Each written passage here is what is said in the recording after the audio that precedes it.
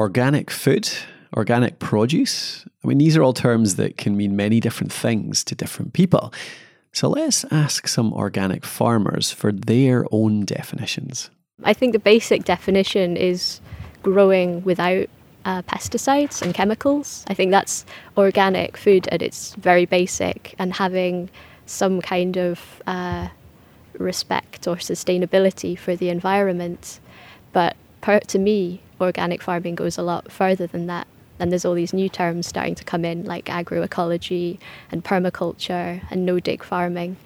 And I really do think it's, that environmental sustainability is a really key part of it. Well, it's a method of growing, really, to me, method of producing food.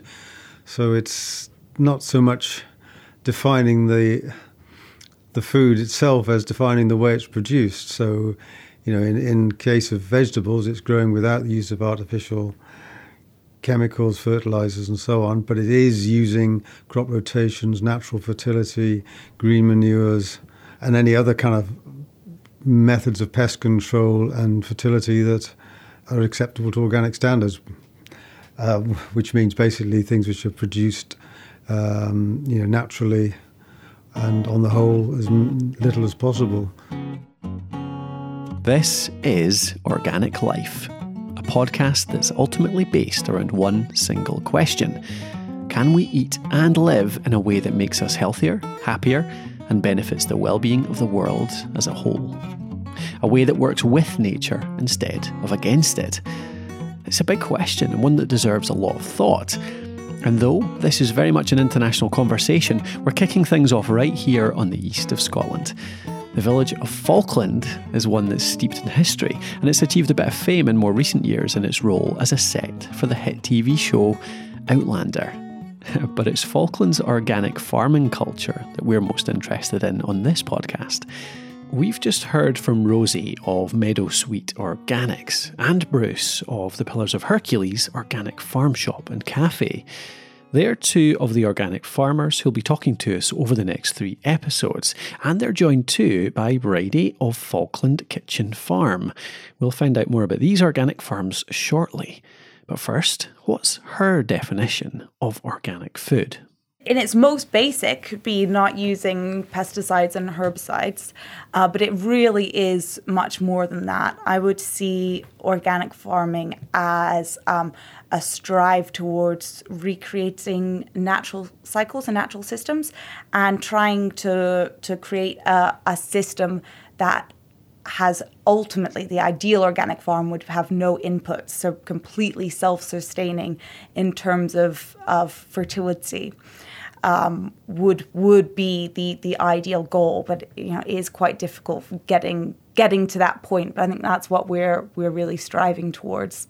And so, as well as growing crops to harvest, you're also growing green manures and crops that are there to build soil fertility, and having really well developed composting systems. Biodiversity would also be, for me, a key pillar of organic farming, and moving from monocrop systems to really vibrant polycultures, where we mimic nature's diversity to give ourselves a bit of a safety net. If one crop doesn't do very well, we have 70 other different things going on that will go well, and that's kind of also underpins all of our food security concerns, because with there being fewer and fewer varieties of vegetables grown by commercial farms, and these big seed companies dominating, we kind of lose that genetic diversity that gives our whole food system the same type of security that gives us in farmers. We want to have hundreds of different varieties of cabbage. So with climate change, if there are different environmental conditions or different pests, that we have a gene bank that we can go and pull crops from. So I think that diversity, for me, is a really big part of organic farming. What would you say are the key differences between large scale, if you like, organic farms and the sort of smaller scale farms that you get? For me, the biggest difference is probably down to the diversity.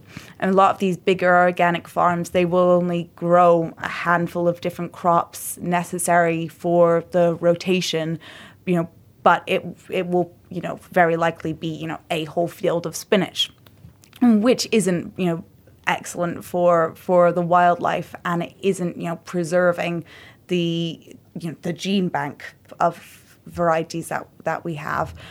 So I think diversity would be the main thing from my perspective. Does eating organic have health benefits for us as people? I think so, absolutely. Yeah, I think in a lot of in conventional farming, then because the land is cultivated over and over again and it's usually bare soil, then you're losing a lot of the minerals and nutrition from the soil. So there's going to be less in the vegetables that you harvest from there. Whereas with organic food, then what you're really trying to do is keep that nutrition in the ground. And I do believe that organic food is better for you.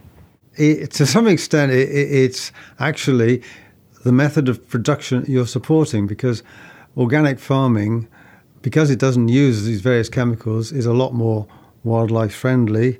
So we don't use the insecticides that will kill insects, obviously, but I mean they're not specific. A lot of these insecticides, I mean, it's been shown now that bees particularly can be affected by very, very small quantities of these neonicotinoids, and various other pesticides that get used can affect the wildlife. So, and then there's the carbon footprint of all the various, nitrogen fertilizer is a hugely energy-intensive product to produce. So again, you're supporting a more sustainable form of agriculture, which doesn't cause the same pollution problems or the same sort of environmental problems that conventional agriculture is starting to cause. For instance, nitrate runoff into the watercourses, into our rivers, and other phosphates and so on, and the various problems that are caused by intensive agriculture. I mean, you look at intensive poultry and pig production. There's all sorts of problems associated then with disposal of the manures and the slurries and so on. So all these, in a way, one of the benefits I see, from my point of view, is actually you're supporting a method of agriculture which benefits everybody. I know you're also saying, people might say, well, yeah, but how does it affect me? Is the product better for me? Is the other question. And to my mind, that is not such an important question, because I think if the food is produced properly, then the food is good for you. And it's to some extent a belief, but there is scientific evidence as well to show you that even at fairly low doses of intake, the pesticide, biocides, as I call all these things, biocides, herbicides, pesticides, those residues in your food are not good for you.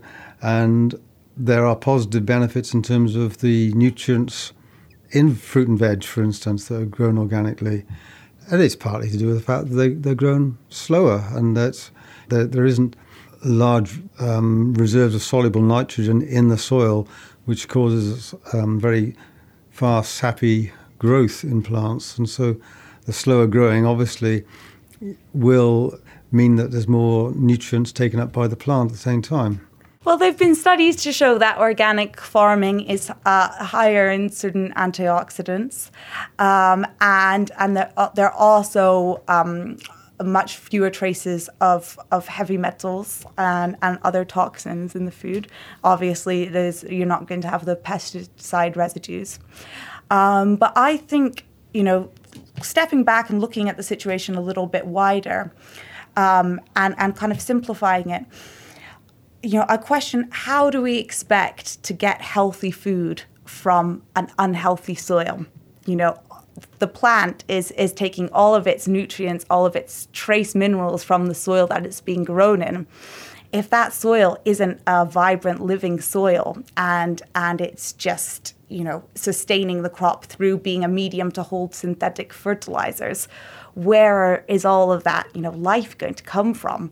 So I think, we can, it intuitively makes sense that a healthy soil is going to create healthier food for us to eat. with trace minerals being a really big part of that.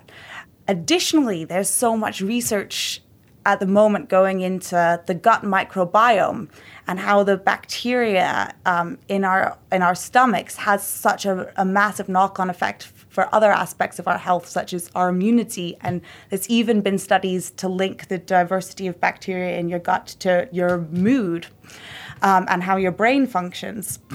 So I think that the bacteria and the life that's in the soil has a real knock-on effect in terms of your own microbiome. And I think that's an area where we're going to start seeing a lot more research come out, which was really, really interesting. You've been listening to Organic Life, a podcast for those interested in eating and living in a healthier, more sustainable way, a way that works with nature instead of against it. You'll find links to Meadow Sweet Organics, Pillars of Hercules, and Falkland Kitchen Farm in the show notes over on our website, organiclife.me. Thanks very much for listening, and we'll see you on the next one.